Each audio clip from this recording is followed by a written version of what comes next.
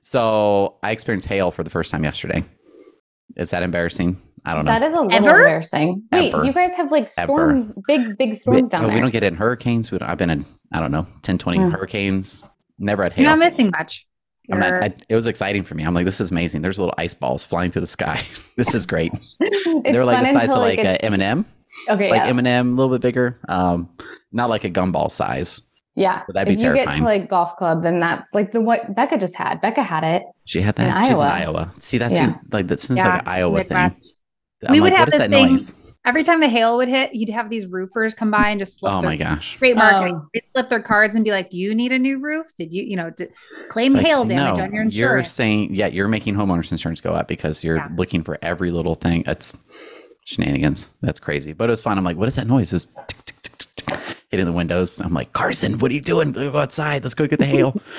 It was fantastic. Then it went away. I'm like, what the world was that? Like, this is crazy. As long as it just stops abruptly. As long as it's small. It stopped, and then it was sunny like 5 minutes later. So that's Florida in the summer. It's great. I feel like every time I visited, it'd be like 3 p.m. on the dot where it's like, and raining. It literally just did that. It's 3:48 right now. It rained from like 3 to 3, a little after 3:30.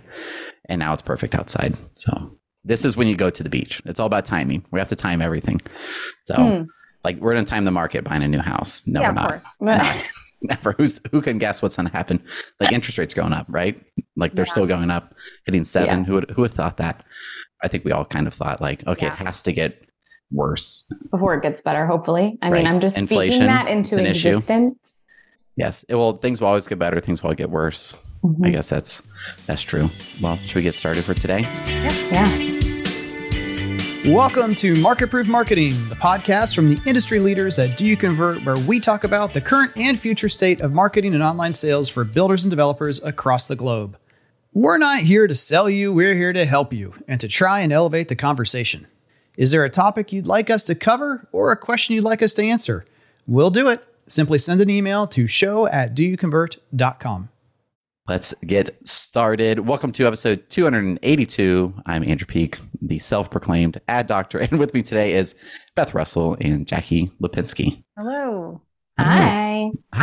Maybe I've talked about this way in the past, but one day I was like, okay, if we all had nicknames, what would all the nicknames be? And then it got way too intensive a conversation because I was like, Jackie of all trades. And I was like, okay, that doesn't really...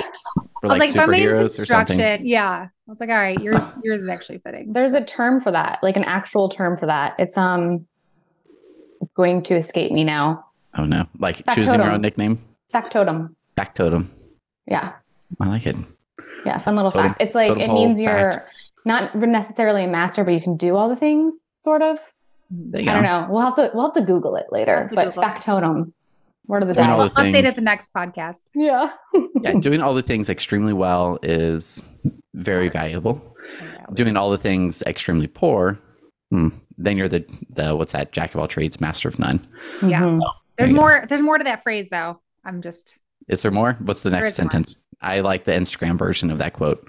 That's it. The chopped up version. We'll have a quick little story time. So I guess we'll go ahead and get started on story time. This literally happened today. Woke up this morning. We've been working on verifying a Google ad account for like 2 or 3 weeks now. Google usually is pretty quick. Like you compare Facebook to Google and you're like, man, Facebook is miserable. You can't even find that chat button sometimes to start to talk to Facebook support. At least Google, like usually it's 24-hour responses, like up to 24-hour. This has been like miserable. Like my last contact was on Thursday. You follow up over the weekend. No response. The deadline was today, 25th, to get it verified. And we had some challenges like with the builder partner, which is fine. Like we're there to help. Yeah. So we're going through that. Woke up this morning, ad account. It's not disabled, but it's like ads temporarily paused until ID is verified. So we found a workaround for it, but like, oh my goodness, like the workaround, like I was tied up all morning on this webinar, this. Beth over here and Bryce knocked it out and getting like new accounts set up and all that. But get your accounts verified. It can be a pain in the butt. Usually it's easy. I don't know why this one, they were just being difficult for whatever reason. But remember, get it done or the ads will 100% be turned off like they were today. But now they're on 5. So we had like 6 hours of downtime. I would say the flip side of that too is if you receive an email saying your ads will be paused, this is going to be They're happening. Not joking around. Well, they're not joking around, but also know that the spamming phishing people also know that these are being sent. So you need to check that from email, because we've also had people who've been recently, I feel like last month or month and a half, where they're like, is this real? Like, no, don't click on that link. I think you guys did the best thing where you're like, and I went into your ad account because you got this notification, but not clicking that link in the email. And I can see that yes or no, that did occur. Cause I know you caught that, Beth, for another builder, and you're like, yep, that actually was crazy. A little blip. So we will, we caught it, and they thought it was potentially spam. So that was nice. Another reason to have access to all of your accounts, because you can go in and check and save from possible spam. Yeah, check it all. It's like, don't trust anything that comes through your email. That's a link. I think it's maybe the lesson learned. At least I don't. Maybe it's just a generational thing. Like, nope, they're trying to get me. Like, I don't trust anything out there. So, Beth, what do you have? Mine is kind of fun. My husband and I had a conversation earlier today that I just thought was really interesting, because we were talking about the difference between leadership and mentorship. And obviously leadership is a big topic within the military world. So it's something that comes up a lot between the two of us, having both served in leadership positions. And honestly, he's like my biggest mentor when it comes to being in a leadership position. But when you think about the two, a lot of the qualities and the responsibilities that are attached to each title, if you will, are similar, and there's a lot of crossover. But I think like not every leader is a mentor, and not every mentor needs to necessarily be a leader. And your leader doesn't need to be your mentor, and your mentor doesn't need to be your leader. And so we just kind of like dove into that conversation a little bit, and like just to remind people the importance of finding a mentor, but also being a mentor, and like what that responsibility actually means. Because there's people, he was telling a story of someone he knows, a colonel who said to someone else that like, I didn't have mentorship. And the person thought that they had provided mentorship, but they didn't. And so what does that actually look like? Right. And I think a lot of times in mentorship, you have to weave in some empathy, because you have to have that person's individual needs be at the forefront of like your conversations and your advice, and you're walking through tough times with them. Like you have to think of everything through their point of view and how they're absorbing it, and have that empathy versus your own biases. And sometimes in a leadership position, not only do we have our own biases, but we also have maybe the biases that are implanted on us from like a corporate level, from another leader in the organization or something like that. So you have to really look at it different. And that's why having a mentor in your life can be so incredibly impactful, because they're always going to approach the conversation with a little bit more empathy and what might be best for you from a holistic standpoint, moving forward. That's true. I want to challenge you and have uncomfortable conversation right now, Beth. So this is good. I love uncomfortable conversation. I'm just kidding. Trying to be a smart person. Did you see my face? I was like, bring it. Bring it on. A smart beep. Mm-hmm. Your mentor, if you have one, should not be your leader, quote, leadership, right? Mm-hmm. Would you agree with that? I guess. I think you can look at your leader as a mentor and pick and establish a safe relationship like that. But I think there's times where that person has to play either role, where they have to be a leader and they can't be a mentor. Or they turn into manager versus leader, which we're doing all these terms when it's like, aren't these kind of the same? Like it's very, leader would be like, maybe they inspire action, like you to do things. Manager would be like, what are you doing in this moment, this week, this month? Let me assist you in getting these things done, or forcing you along this path to get things done. And then the mentor would be more like, let me connect with you on an emotional level, not emotion. Yeah, emotional, that's the right word, but I think people couldn't misinterpret that. Like, why do you want to do these things? Why are you not doing these things as far as furthering your career? Why are you at the office from 7 a.m. till 9 p.m.? You have a family. What is wrong with you? That type of thing like that. So could be all in the same, could be all different people. But I feel like boundaries wise, it'd be great if you have a mentor that you could then talk transparently The person who could be responsible for your income or your career path shouldn't know certain things. Yeah. Not saying you're hiding or lying or being deceitful, but like that could open up, that could be awkward or whatever. Maybe like, oh man, my boss or my manager. It's like, hey, you're talking about me. I know, but you're my mentor right now, but I want to talk to you about when you're my manager. But here's a hat. That's a safe space. Yeah. No, I see where you're coming from. And I think what's interesting that my husband brought up that I really appreciated was that not every mentor has to be someone who quote unquote outranks you or is further along in their career in terms of ranking. It could be someone, one of his biggest mentors, technically within the scheme of the Army, like an officer outranks a warrant officer. One of his biggest mentors was a warrant officer. And your mentor could be your peer. It just has to be someone that you have, like you said, Andrew, that safe place to confide in and who's going to give you sound advice and look at things through your point of view, with empathy and with honesty, having that candid conversation.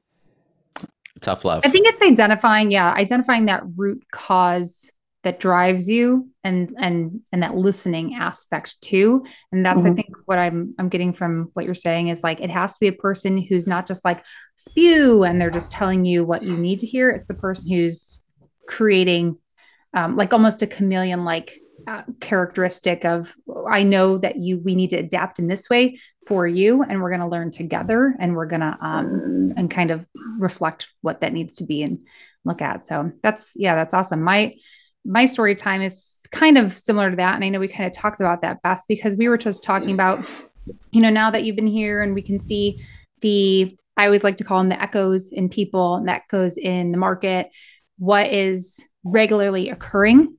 We talked about, I know you and I, what are the skills of a highly effective marketing director? Because it's not necessarily also the same as a mentor, but it is someone who needs to inspire, encourage, and lead. And so I spent a couple of days just thinking about what does it take and what are the skills to be a highly effective marketer. And Andrew and Beth, I just want to get your opinion on them, and I'll run through them and let me know if anything sticks out. But I thought first, you need to be a forever student. And I think that's where you were alluding to too, Beth, is like you even higher up, you usually have someone who's giving you advice. Even the president has people who are advisors to him, because you're not no one knows everything and no one should be expected to know everything. So forever student and just continued education, no matter what that looks like, books on the side, finding that person who inspires you, or just defining the root cause of what does that.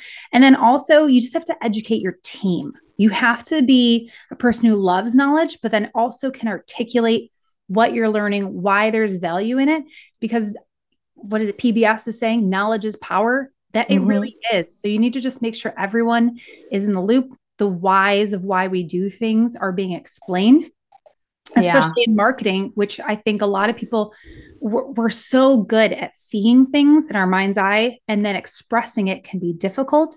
But highly effective marketers I see are really good at explaining, and they understand sometimes I need to write it. Sometimes it needs to be visual. Sometimes it's a quick recording of what I'm showing you, because I know that's how you process it. So that educational, educating the team is a second one.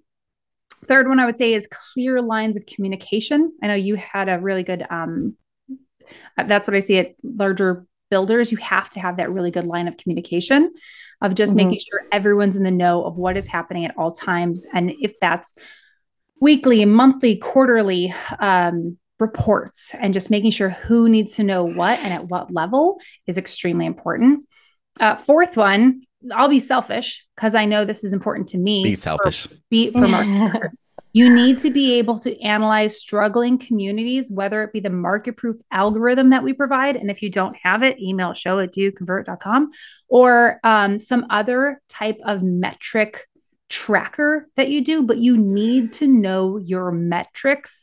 And that's not even like a question. It hurts when someone's like, well, I don't really know how to find that.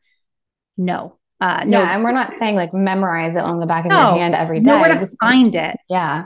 You know how to dive in. Fifth one, they are not data hoarders. So even if they have access to it, they know how to share it. They're shared documents. They're not afraid to share information within their team because, again, that's going to raise up and empower the people who are in these roles and also who are under you to get educated. So I always think of a dragon hoarding their gold. Don't be that marketer being like, you can't see my stuff. You have to share. 6-1, confidently and quickly take action based on that data. So it's not enough to just know your data. It's enough you need to be able to create proactive and reactionary items from that data to make quick decisions. And especially, I think that's the benefit of even being a smaller builder is you can pivot faster because you can get that data quicker. And that's usually smaller builders I know and marketing directors are always like, oh, I'm not as good. I'm like, no, you can be better because you can pivot faster. And the marketing directors who take advantage of that, love. They hold themselves accountable and to high standards. Beth and I have the problem of, and Andrew, we joke like, yeah. And I think Kevin brings up too, like you always think you're about to get fired. And that burn of always thinking you need to be better than yesterday, I think is what creates very good, anxiety inducing marketers. But that's a skill I think a lot of us really need and need to continue. And you need to have that self-driven drive for all of these skills. Can we unpack that one a little bit? I think another way, I was just thinking about that loud because that sounds like, how do we spin that? Don't have anxiety. Like, oh, you guys need some counseling. It sounds like if I'm listening, like, I mean, we have a very healthy work environment here. Very like, do you convert? What's wrong with you? I think I think another way I'm like, oh, this is maybe like a more friendly way to say it is that you don't take success from April of 2023 or even 2 weeks ago as like, I'm good. Like I could coast. Like I did that a month ago. Yeah. Like it's like you don't have to prove yourself every day. Like you're like, what I did yesterday doesn't matter. But to some extent, it's like what I did a year ago really doesn't have any merit on my position here. Like I'm still not like me having success last year and whatever I did is not going to keep me here for this year or keep me here for this week. I still need to prove my worth and value every single day. So it's like this fine line of like, I want to make sure everyone knows I'm a badass. Like I know what the heck I'm doing. Yeah. But I'm also doing this because in my heart, I truly know like what I did last week really shouldn't keep me employed. What I'm going to do this week is what's going to do it, or next week and the week after. Yeah. Maybe that's saying the same thing. I don't know. Yeah, I think you said it in a healthier way. Maybe. Versus we're just shooting it straight over here on our side. Yeah, we're I would say so. And then the next one would be you have to use your critical thinking to say yes and no. Sometimes leadership above no you word. Yeah. Will the complete sentence. It is. Yeah. No is a complete sentence, but also sometimes you do need to explain. And that comes back to the clear lines of communication of why that's good, why that's not. And especially when other people come into your organization, sometimes they try to prove themselves or make recommendations all the time. All the time. So, and we see that. So but again, not that you have to justify everything that you do, but sometimes you need to show them why that would work, why that wouldn't work, and give more explanation. And then I don't have 10, I only have 9, but I'm sure I can expand. But let's just keep going. Understanding the value of networking within the industry would be like the closer of, I think you too, Beth, where it's like not your coworker, but someone you should look up to, someone you could spit ideas off of. How do you find your mentor? Yeah. And is that another person in the industry? Is that, another builder's marketing director? Just make sure to have those connections. And we were just joking about this upcoming online sales and marketing summit that's happening in Texas in September, where there's this cocktail hour. And then the goal of the cocktail hour is for you to make connections and go to dinner and have these very candid, casual conversations about what you want to achieve. And that is, don't go to your room and read a book. No, don't go to your room. Watch The Office. Like you need to have these Sounds conversations. Good though. But you need to take advantage of, these moments that can change and pivot your career in positive ways. And especially who you surround yourself with, going back to what Beth was saying. So really just capitalize on those moments and put yourself out there, because that is extremely valuable for growing in your own industry and in your own role as a marketer. I'd say that's important too. On the more connected you are and your team is, in theory, the higher level talent you can attract and acquire as far as you're looking to fill a position, and no one knows about you, no one knows about your team, no one knows about anything of what you do. That might be a challenge in getting like top talent that you're looking for. Absolutely. And what I love most about this list, if you look at some of them at the surface level, is they all have this intertwined commonality of humility. Like you have to be humble and you have to be like, okay, I don't know everything. I'm not strong at everything. You have to network and surround yourself with people that know more than you, who are smarter than you, who might be able to help you find the solutions. You need to humble yourself and decide when is appropriate to say yes or no. And, find ways to get creative and problem solve. And so there's definitely like that essence of their being that is at the foundation of them being who they are and successful within their careers. Ooh, so I'm going to throw a 10th one in there with written down, but it goes with you. There is a marketing director I asked to be a guest on the podcast because what I believe she does best is she asks all the right questions. And I think that goes back to like the discovery element. It's because she knows her stuff. Like doesn't know her stuff. Well, she wants to learn the stuff. She does, but I think she knows enough of the systemic, how things work at a systems level or high level to be like, oh, this is a good question because I understand these things surrounding it, versus like a question out in left field. Like there you go. Andrew, hot seat. How did she get to learn all those things? Because she asked the questions, and she's also humble and she wants to learn. She's a student forever. Which interesting is the thinking on the opposite side. Marketing directors that don't have this and I give marketing a hard time. Maybe I shouldn't do that. Like we compare. I like your opinions of it. We compare certain jobs. Let's do sales to marketing. If you're not selling homes, you can't sell. You won't stay in that position. At least I hope not. Or you're in the process of being worked out. Yeah. If everyone else is selling, you're not selling, you're getting worked out, right? Or like maybe only the last 4 months count towards like your sales. And I've seen programs do that, which is really interesting. Or if a tradesperson, they don't know how to use said tools, subs, they won't get hired. Marketing, I think we could get away with a little grayness of it because it's hard to manage. That's where I think the marketing director or whoever's leadership is so crucial, because if they don't know what they're doing, if they're not always learning, they don't know the technical things, they don't know number 4, they don't know their metrics, they cannot hire the right people. And then not saying the whole department is not useful, but then they're hoping for this unicorn of a marketer to come in and kind of like save the day, that's superhero. So that director position, like you find someone, I guess this would be sort of owners and leadership. You find a great marketing director. Like, I feel like that is so valuable, extremely valuable, because you have the wrong person in there. Everyone else is not helpful in the slightest. Yeah, the cookie crumbles, right? Like that's the way Kevin's loving those cooking analogies, those restaurant analogies. And I think that's, poignant in this situation of like, if you have the wrong baker putting the ingredients together, the cookie's going to crumble. It's going to crumble. And we don't always want crumble cookies. No. Although it's too much icing. I was going to say, if it's Andrew. No, it's too much icing. There's better ones. If you're ever in Orlando, we're going actually Builder Show 2026. It's the next time it's in Orlando. We're going to Gideon's at Disney Springs. I'm buying cookies I'll spend $400 on cookies. They're amazing. I'm committing to that. Is that 5? Someone record it. And like you said this in 2023. You said that. Olivia's going to hold you accountable. Contractual. Yeah, keep that screenshot and everything. Let's see. Should we go on to news? Is there anything Summit related? Is it sold out? Oh man. Is there like half a ticket left? So we sold out of all the half price tickets. We are at, I would say, max capacity. By the time you hear this, the website might be updated to join the wait list. Nice. Things do happen in the industry sometimes where it's like, hey, I'm like, for me, my first Summit I'm missing because I'm having a baby. I love it. I'm so sad. I'm so sad. I'm like, stream it live for me. My little heart is going to hurt. Like, I'm so sad. We'll set up a private page for only you to watch. Thank you. Thank you.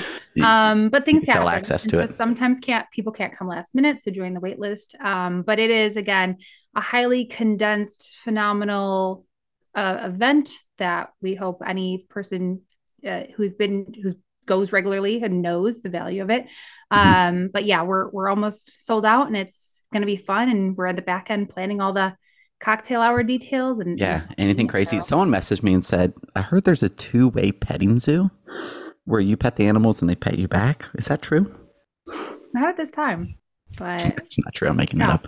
But there's some great guest speakers. Isn't like looking at the list that I'm not talking about out loud. I'm not talking about it out loud. Yeah. I'm not talking about it out loud, but I'm like, oh snap. I'm excited. I just want to attend, but I'll be speaking something, but yeah, it'd be really cool. Awesome. On to the news. Really on to the news. Yeah. We'll go on to the news now. I figured we have to talk about the summit for a second.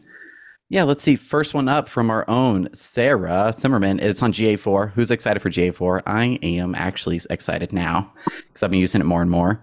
And what I also decided, if Google were to just like kind of ease this change onto us, no one would really care. Yeah. Because they made such a big deal about it. It's like, oh my gosh, like what's going to happen? Like the technical things are important, and that's why they had to make a big deal about it. But if they're like, hey, by the way, page views is now called views. Okay, thanks guys. Like that's cool. But because I made a big deal, it feels so much more stressful and like all this anxiety and just like anxious. Well, then when you log in, there's like a countdown now where it's like goodbye. Oh geez, yeah, it's goodbye. Like do this or doomsday or you're dead. This is like you need to do it. So here's the first one from Sarah, the Home Builder's Guide to GA4 Acquisition Report. So this goes over the acquisition section of GA4, which is how we acquire traffic. It's a great read. You really need to go in there, and there's screenshots all over the place. She compares GA4 to Universal Analytics, and hopefully once you go on there, you will realize like, oh, it's just different looking. It's not different. What I compared it to, I had a like a webinar on this earlier today with a builder partner, and it's like you have I had a picture of a 2002 Toyota Camry or Honda Accord, like a normal car that probably a lot of people have been in or owned, and you know where all the buttons are. You could drive and like, I want preset 4 for my radio. That's 93.3.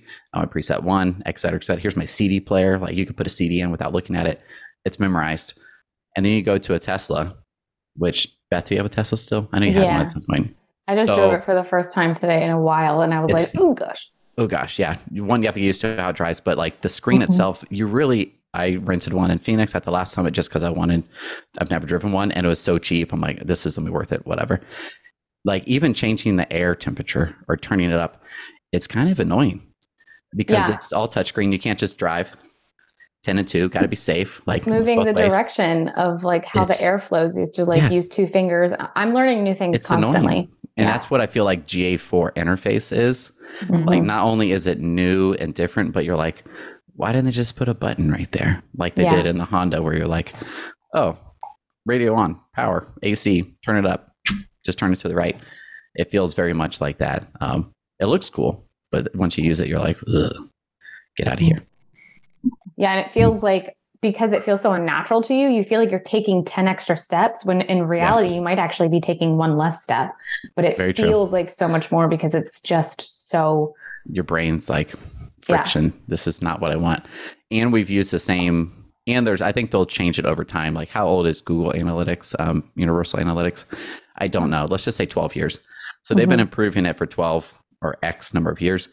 GA4, here it is, brand new. It's coming out. There is going to be quite a few little bugs and usability things that they'll have to tweak. So, but great article. It's on the site. There will be more, a whole lot more. Thanks, Sarah. Yeah, quite a bit. Let's see. Let's go next. We're going to talk about the mortgage talk. We can briefly talk around that. I think so from CNBC.com, mortgage demand drops again as rates cross back over 7%, which hasn't been seen since about March. So obviously, I think all builders are kind of feeling this. And maybe I would say even on our end, we have a Slack channel and we're like, are builders asking for more this week? And it just seemed like everyone was like, there has been a shift in the market. And looking at our home builder data report here, and I'll share my screen if you're watching on video. Oh yeah, you can see that.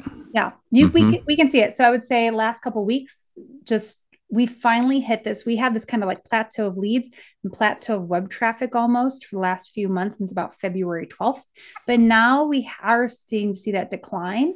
And is that in correlation with the rates? Potentially. I think there's a lot of things happening. I feel like it has to be.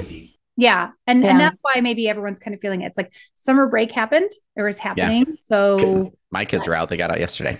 Mm-hmm. Julie's, I think, the week before, Louisiana. Yeah.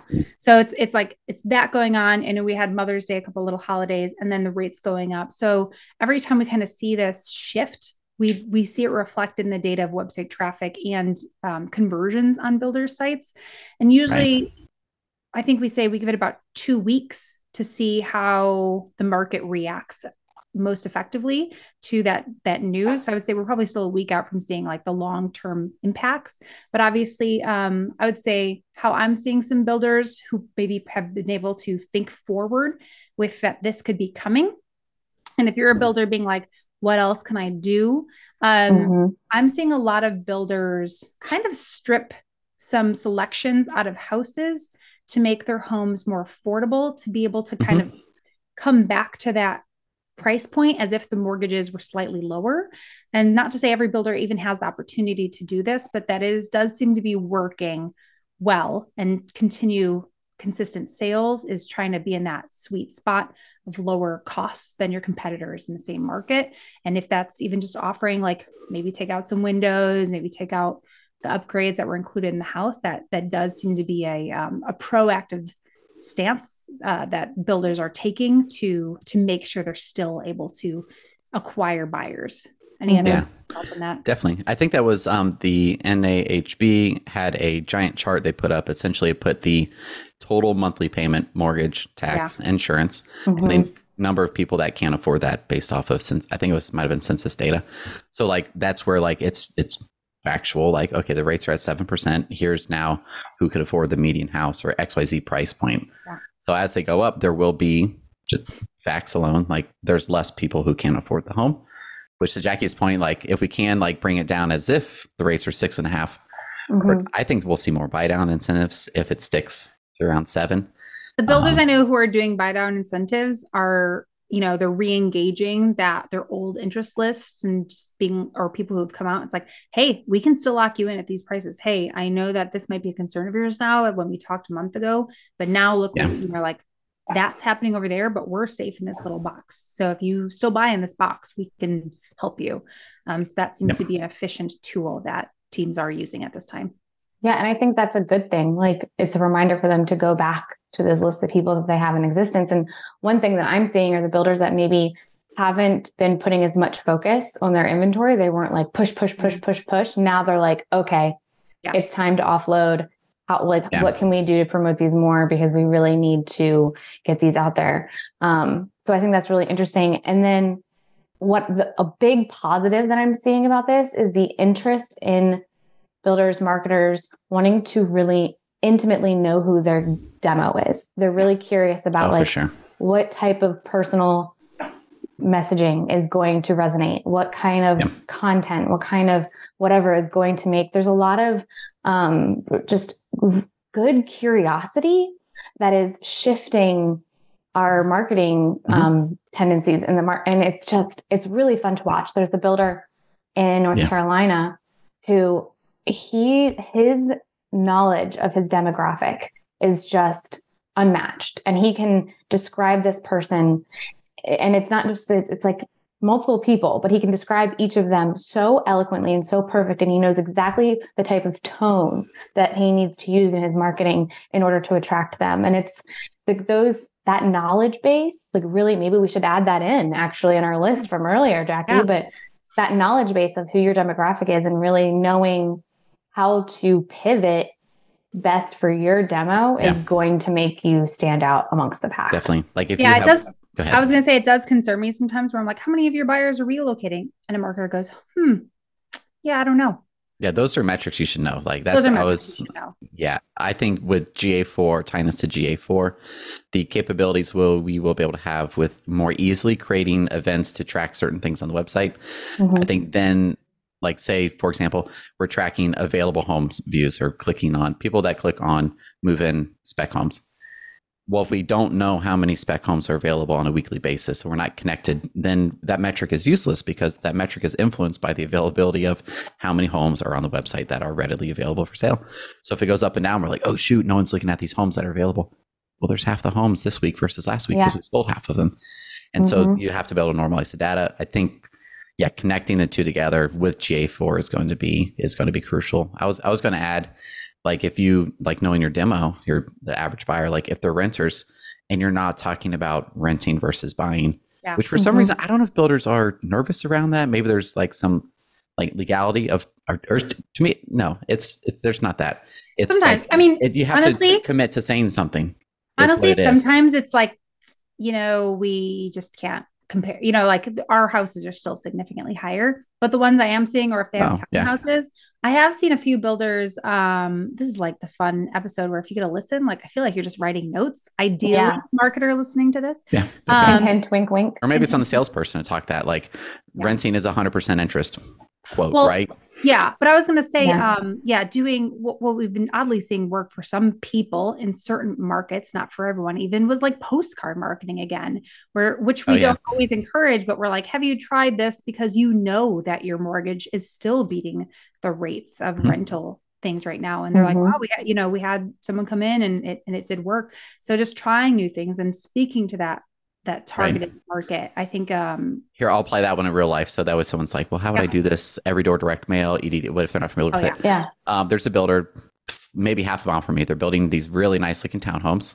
Golfwind Homes are a small builder in my area. Golfwind Homes, are you listening? Golfwind Homes. Shout out. Shout out. Their homes, they build a beautiful product. Looks really nice. Their internet and digital side, 0 out of 10.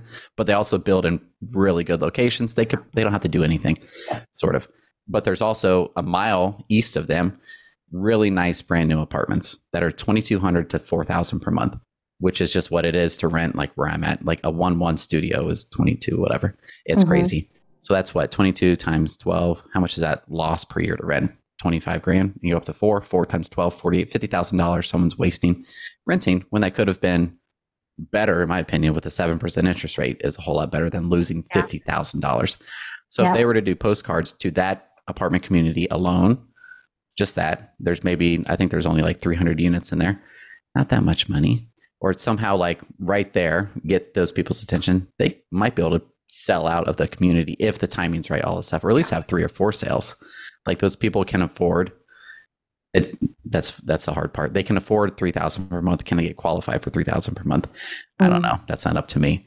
But to me, that's a perfect solution. Like, hey, we need to get that apartment complex because it's brand new. It's literally like a mile down the road, same school district, same everything. And we could sell those homes.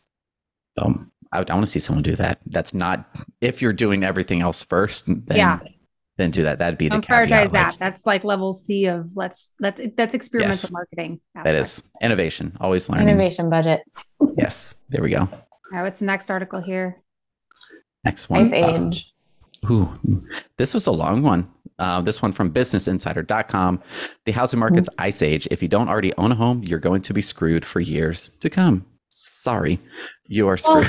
What I love about this article, though, and it's been a minute, so correct me if I'm wrong, but I think it ties into what we were just talking about. It's talking about you need those who have purchased, exactly, Jackie, what you've built for yourself. And if you've taken advantage of it, and we joked about earlier, there's no good timing of the market, right? And like you can't time the market. And so you just have to take your chance when you can and adjust later if it presents itself. To me, a lot of this goes to like the timing of the market. Like this is almost a salesperson conversation who truly understands, not that they cannot, they shouldn't be advising on like, so you should run your finances. But let's say you buy a home now, 7% pricey thing. And then you're concerned like, well, what if it drops in value? What if this, like being able to answer those conversations, I think is probably extremely important now compared to like 2019 when it was just like, oh, I could afford it. Seems like a great value. Like there really wasn't as much concern with versus now they're like, well, I'll buy this house for $500K in a year. What if, is it worth 400? Am I now upside down 100,000? I think that's what people might be thinking. Kind of like an uneducated view on it, like, or at 7%, that seems really high. But again, you're thinking of that apartment, how much you were paying per year. And that's where, like, I think those conversations are perfect. Yeah, exactly. And if they could be in marketing and in sales conversation, I think that's amazing. Or even, is it better for that salesperson to have that on their own personal marketing? I think it always goes back to building certainty around the home that you are selling, whether that's under construction, completed, and just making those buyers feel confident in their purchases. So, and while we say this, like the Housing Market Ice Age, if you don't already own home, but like they're reading these articles too. We have to understand that. And I think Zonda, if I'm not mistaken, or some that like there's certain companies that will track the feel of the news articles too, and just like what the news articles are consistently saying to feel for the echoes, because that does drive people to make decisions or pause, or if everything's like a recession might be happening, obviously people are going to pull back. So just being aware of what is in the market, what's being said is also, I think, a skill of marketers, of just feeling like, what do we think some objections might be? Because it's not always marketing's job to overcome objections. That's the sales team, but we have to be aware of the objections that might occur from people. So, and shifting their mindset in a positive manner, I think, is what you were alluding to. Right. And I like that we have these conversations here and we talk about these like somewhat scary articles that can be a little bit anxiety inducing at times, because it's just life. And like going through a purchase, I joke all the time about our house that we're building right now. Like there's a chance we might not close on it.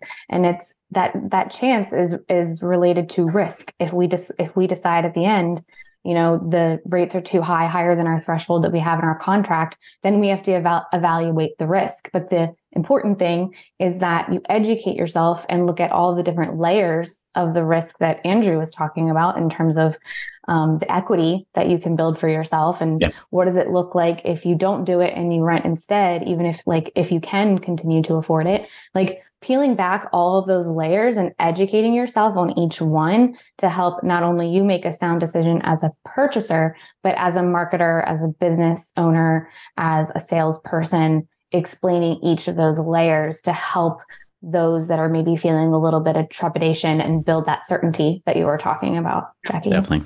So I think we're getting to, we need more positive content from builders to counter, because I think people will read this when they're like truly in market to buy a home.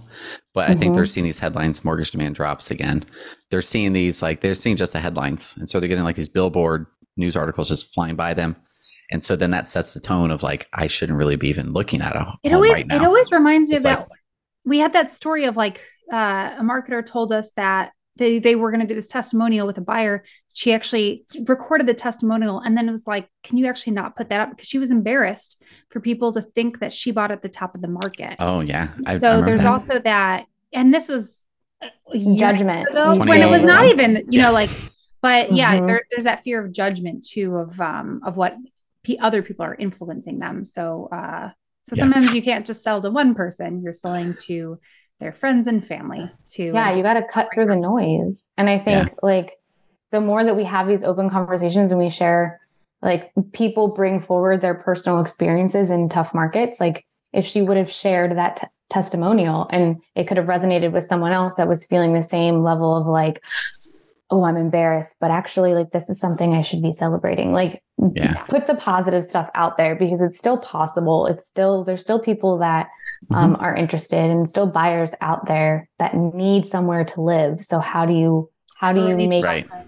And it's not always, I mean, here we are talking facts and numbers, but like the other side to this, which I think like all this is like, we need more content to counteract all these things is, you know, our home is more than just a house, right? It's where we raise our children. Like at our community, we have comfort and we're gated. Everyone has Ring cameras. There's only 24 houses.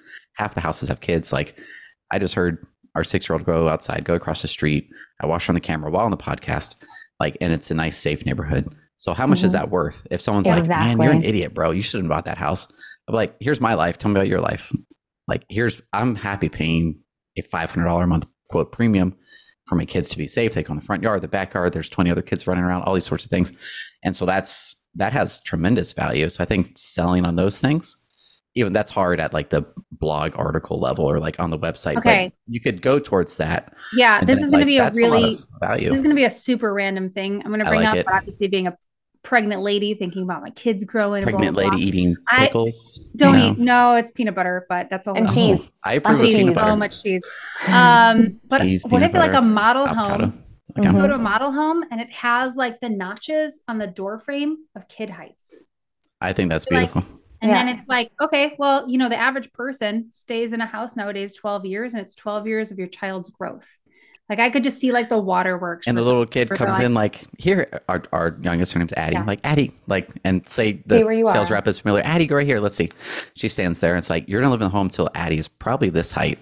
Yeah. Like you could look at mom and dad and be like, yeah, she'll probably be this height. Like that's how long you're going to be here. Like, so you should probably pick the floor you want. Other people. Yeah. Yes. Like I think that's, so you put emotion in it, and then they get the emotion, which here we are. I feel like we're doing sales training right now. The emotion is a catalyst to start the decision. And then we need reason and logic to finish and actually execute what we're doing. And that's where then it's like, hey, if you're renting right now, right? Yeah, I'm renting. What's your rent? $3,000 a month. Okay. So how long do you plan on renting for? Well, until you afford a home. Okay. So if you rent for 2 years, that's $72,000 you just paid someone else. Yeah. Oh, 72. That's a brand new Tahoe. Like, shoot. Like not that, I mean, or whatever you want it to be. So keep going and going. Should I be in sales? No, that'd be, I would I want to watch it for a day. Like, no, I'd cry. I'd go home and cry and not talk to anybody because that's too much talking. We're marketers. Or I'd be like, no one visited me in my model home. I need more traffic, guys. That's rude. That is what we hear though. You hear these salespeople being deflative and they're like, no one's here. So that's also why it's like marketing and online sales and on-site sales. I would be sending the OSC team like Starbucks every day. Like I'd be like, what do you guys want for lunch? Like, let me hook it up. Like, here's my treat the online sales team budget in my own personal budget. $500 a month. I don't know, whatever it may be. Like, you're my best friend. Right there. That's your wisdom bomb for the day. There you go. Bribe them. I mean, I don't know what every salesperson makes, but I think that can be afforded by most. Budgeted. That's your put it in there. Yes, just like the Starbucks budget. I'm drinking is put it in your budget. I think we should skip this last one and then just go for favorites. So. Yeah, there we go. But I don't have a. Hurry, someone else go with favorites. I have a good favorite because it ties in everything, and it's just ironic because we mentioned it a few times, but like the asking questions, like the people who ask questions, they are my favorite people. Yeah. And the cool thing is like, we talked about it earlier about asking the right questions, but how do you learn to ask the right questions is you ask the not right questions. And like this fear of judgment that we just were talking about in purchasing, like I feel like so many people don't ask questions because they're so scared of looking dumb, or they're like, oh my gosh, they're going to catch on that I don't know what I'm doing, that this is new to me and blah, blah. But like you become so much better when you ask questions, regardless of how they are. And then your next question will be better and your next question will be better. And it shows that you care and it shows that you want to learn and you're curious. And so I've just had a lot of really good questions lately, and some of them, and by good I mean like they're showing their passion. And they're showing their passion, they're showing their desire to learn, they're showing that they're seeking out advice, whether for whatever reason. And those are the things that like ignite me being like, yes, like good job, like thank you for being honest, thank you for asking the question. You could tell they've done their homework before the question. Like they're not asking a question because they don't know the answer because they're being lazy. They're asking it because they've answered these other questions likely on their own, and now they're like, they probably try to answer it, so they're truly coming to you like, I put my effort in, I need the question. Or if it's maybe just a question of confirmation. Like I just did that to Sarah earlier. I was like, this is right. Like what I just did is right. And she's like, yeah. And I'm like, okay, cool. Because like sometimes you just need to verify that the work that you did or like the effort you put in was accurate. And that in itself is a good question. Very true. Very true. Well, I was going to say my favorite is much simpler. I switched drinks recently at Starbucks. So. Oh, what is it? It's a WCH space MAC space CRM space CV. That's a white chocolate macadamia cream cold brew. Andrew, ever tell you my first job was Starbucks? Like these acronyms on here. I used to be a barista. Job was at Starbucks? I had to manually write in every. Oh, geez. Like, did you worked at the OG one, right? Or no, because I was in Washington. Or I said that last time. Yeah, I worked in one at like a grocery store, so it was like nice. That's cool. So people would come like, sorry, we can't use the app. Yeah, they're like, oh, can I buy this food here? I'm like, this is a Starbucks. No, like we're a store inside a store. Sorry. You can buy this cake pop. Here you go. I can feed you that. I'll eat some cake pops. But yeah, sometimes it's good. I like when you, not just you specifically, but it's like changing up favorites and figuring out. Yeah, I've had the same drink for a long time, and I'm like, okay. And I'm like twice a week with Starbucks probably. So this was delivered to my office by my wifey here, like right for the podcast. She's like, do you want Starbucks? I'm like, yes, please. That is so sweet. Jackie, what's your drink at Starbucks? What's everyone's drink? I just do a blended coffee frappuccino. Now it's half. Okay. So I used to do a caramel frap. It's just too much sweetness for me. Yeah, it's too sweet for me. Yeah. But I can't do I could do that sweet like every now and again. But usually, I'm like mixed, like right in between sweet. I'm not an iced coffee girl. Like I'll drink it, but that's not what I order. Like I want that hot coffee. I guess it's like Northeastern. Give me frozen. I just love frozen. It could be the middle of winter. I'm like, where's my frappuccino? No, here's my frozen one. I'll do hot in the morning. It depends where I'm at. If I'm like out, I like hot. If I've had this, I would have this for another 2 or 3 hours and put more ice in it to drink it. I just sip it. You can't do that with hot coffee. Even I don't even think the little warmer things. I don't know. I don't see that making when it taste I do a regular coffee, it's half milk anyway. Like I'm just not. Oh gosh. I don't love the taste of coffee. It's so funny because I feel like our coffees don't necessarily match our personalities. Well, mine's like very particular, so I guess that does match my personality. But I'm just 50% milk. Like it grosses other people out. I'm like, this is fine. So you're like, I like milk. It's great.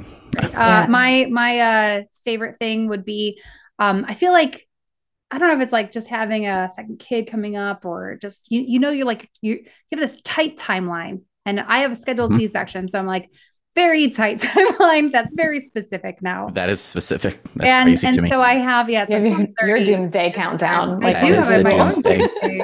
But I'm feeling like, I just know I'm going to be out, and I just know how I process information, and I know I'm trying to catch up, but also stay informed. But one thing that's kind of helping me is I can play with my kid and like put my hair down, put my earbuds in, and listen to audiobooks and listen to things. But now since doing that, I have become like an audiobook addict, or like just an audio addict, where I feel like how we were talking about, like, how do people just get information? Some people read the article, some people watch the video, and my favorite, there's an app called Speechify, which is a Chrome extension. Speechify. It will read long articles to you. I know we talked about even putting like sometimes you put ChatGPT of like summarize this for me, but I feel like when I have it read to me, I can go, wait, hold on, pause. Let me reread that phrase. Like I can re-identify the better points sometimes when I hear it said to me. And so I would just say Speechify. I think you can pay for a feature. But so far I've been using it for. Can you change it to famous voices? You can. I haven't done it. It's weird. Snoop Dogg, no thank you. I'm just listening to some like British voice. Does it do like British his dialect, or does it do? No, it's just a celebrity. Like because that'd be amazing. Voices are not. I would rather just have an obscure person. Like I don't feel That's like. True. Andrew wants Snoop Dogg. I want Snoop Dogg, but I want an AI that can then take a sentence such as the Mortgage Bankers Association seasonally adjusted index of mortgage applications fell 4.6%. I want that to be snoopified and to however Snoop would say it. And you're like, that's actually how he would say it. This is amazing. It's your favorite next week now. It's like a deep fake. I just went on Speechify's Twitter and saw that. I'm like, you could change the name of it. That's pretty cool. So my trouble with doing that is I would literally be doing something with the kiddos, which they're older, so it might be a little different interaction with them. Like Addie's like, help me do cartwheels. And so it's just like, okay, am I helping? Am I not helping? What am I doing? I would just stop what I'm doing and be like, listening, you mean? Or listen? Yes, yeah, so I would just I'm start the same way. But that's the best because and like I just pause there, like, what are you doing? I'm like, oh, sorry, I was listening. Yeah, I mean, like, I just feel like I don't want my son to see me on my phone all the time. So if I can, that's true. Like, it's in my pocket and I'm listening to it, but I can still pause it and I'm engaged and I'm still seeming engaged because sometimes we're just drawing together. All right. Well, thank you for listening. Don't forget to become a member for free of DoYouConvert's all access community app for home builders and developers. Watch behind the scenes videos from the podcast, frequent exclusive postings and analysis from the DYC team, access to private hangouts, and more. Until next time, see you. Yeah. Thanks for joining us on another episode of Market Proof Marketing. Can't wait for the next one? Or looking to connect with other new home marketers? Become a member of our private community, DYC All Access, which is 100% free and always will be. Get exclusive content not shared anywhere else, access to private events, and the ability to join a marketing impact group with other marketers like you around the country. Visit our link in the show notes or members.doyouconvert.com to join. All opinions expressed by me, Andrew Peak, Jackie Lipinski, and our castmates are solely our own opinions. Now get to work and make sure your company is market proof.